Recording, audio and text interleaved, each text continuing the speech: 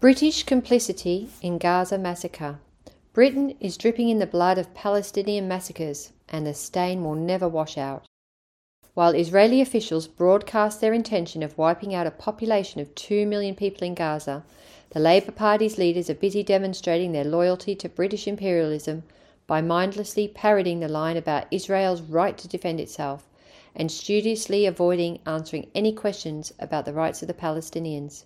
Hamza Ali Shah, Thursday, 26 October 2023. This article is reproduced in slightly edited form from Declassified UK, with thanks. Begin as you mean to go on. That is the defining position of Britain's blueprint regarding Israel.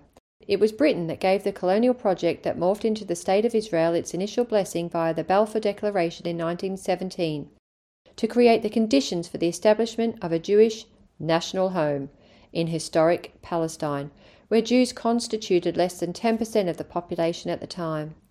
This laid the groundwork for the start of the ethnic cleansing of the Palestinians, and at every step of the way, as Israel consolidated its power and oppression, Britain's blessing has been on hand. Israel's latest attempt to white out Gaza is no different. More than 4,000 Palestinians have been murdered, at least 1,000 of whom are children. At least 11,000 Palestinian journalists, 28 medical staff, and 14 United Nations workers have been killed. Residents of Gaza have been forced to dig wells near the sea to fetch water, whilst hospitals, those that are still standing, are at full capacity and severely lacking power. Nowhere is considered safe in Gaza, especially as safe routes have been bombed by Israel, and the only crossing that allows civilians to flee has been repeatedly struck. Human rights experts have said Israel's actions amount to collective punishment, a war crime under international law. It matters little since Israeli officials have not attempted to hide their intentions. The emphasis is on damage. Quote, Gaza will become a place where no human can exist, end quote, declared a retired Major General. Quote, the emphasis is on damage, not accuracy, end quote, proclaimed the IDF spokesperson. This carnage has never been about Israel defending itself. The onslaught of Gaza, just like every other time, is another excuse to implement the strategic objective of annihilating the Palestinians, or as Israeli calls it, quote, mowing the lawn, end quote. And, as a British Palestinian, it will forever be etched in my memory how my fellow Palestinians were being mercilessly slaughtered, and the British political class gave Israel its full-throated, unconditional support. Prime Minister Rishi Sunak offered multiple versions of the same moral backing, from, quote, full solidarity, end quote, to promising to always, quote, stand, end quote, with Israel. He continued to echo those sentiments when he landed in Israel on Thursday, yet could not answer when asked if he would call for Israeli restraint. The lobbying group Conservative Friends of Israel was once described as, quote, the largest organisation in Western Europe dedicated to the cause of the people of Israel, end quote. It consequently makes the unwavering championship of Israel among the conservative hierarchy unsurprising. Right to commit crimes. But the Labour Party is now operating on the same spineless wavelength. As Israel pounded Gaza, party leader Keir Starmer regurgitated the robotic recitations about Israel's right to defend itself. The former human rights lawyer then insisted Israel has, quote, right, end quote, to withhold power and water from Gaza, even as UN experts made clear the imposition of sieges that endanger lives of civilians are prohibited under international law. The fish ostensibly rots from the head. Shadow Attorney General Emily Thornberry could not answer whether Israel cutting off power supplies to Gaza is in line with international law. On Israel's evacuation orders that have displaced thousands of Palestinians, Shadow Foreign Secretary David Lammy failed to condemn them. As Labour councillors across the country resigned en masse to protest against their party's complicity, Starmer's feeble letter in response made no mention of a ceasefire and maintained the line simply that Israel has the right to defend itself.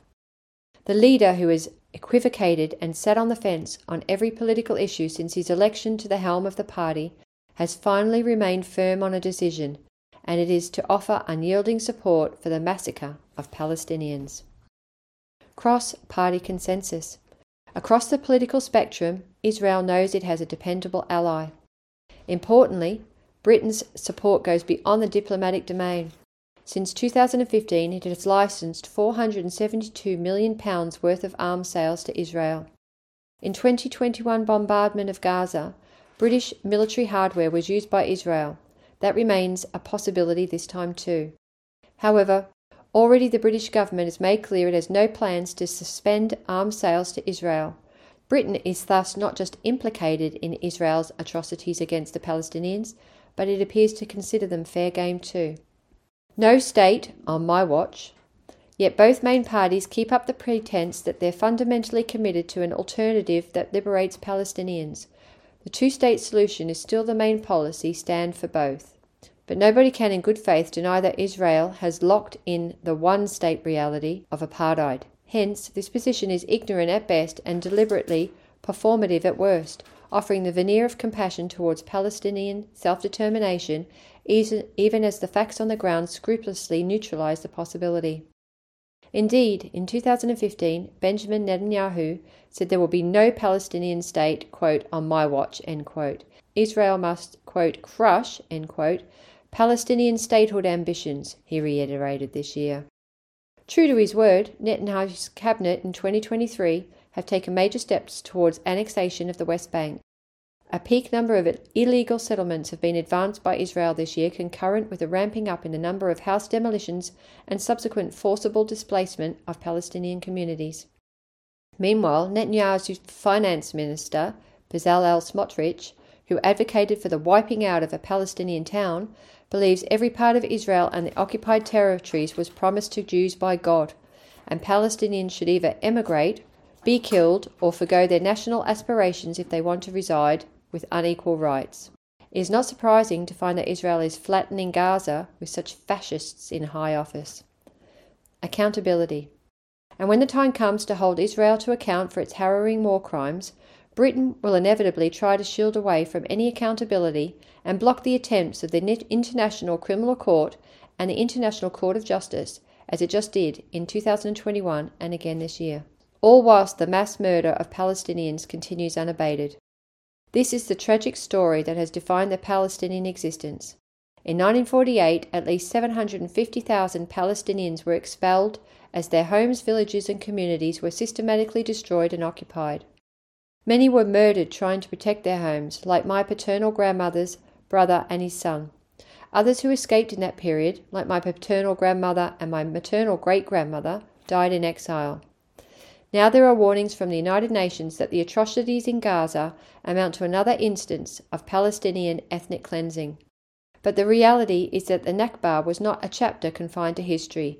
It has been an ongoing project since 1948. That's why, whilst Israel pulverizes Gaza, it is simultaneously murdering Palestinians in the West Bank. There is no worthwhile Hamas influence there, nor any Israeli hostages, just more Palestinians who need to be exterminated to guarantee Jewish supremacy from the river to the sea. Nobody should be under any illusions. Britain is dripping in the blood of Palestinian massacres, and the stain will never wash out.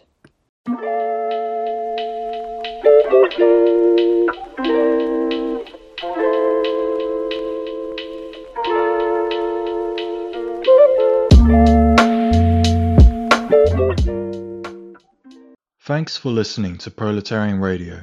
We aim to bring you the best Marxist analysis on current affairs, revolutionary history, and theory. Do like, comment, subscribe, and share our content to help us reach the widest possible audience. We are a small organization with limited resources, and we need workers' support if we are to grow and fulfill our mission. If you are able to make a one-off or regular donation, no matter how small, please visit our website at thecommunists.org and register as a supporter.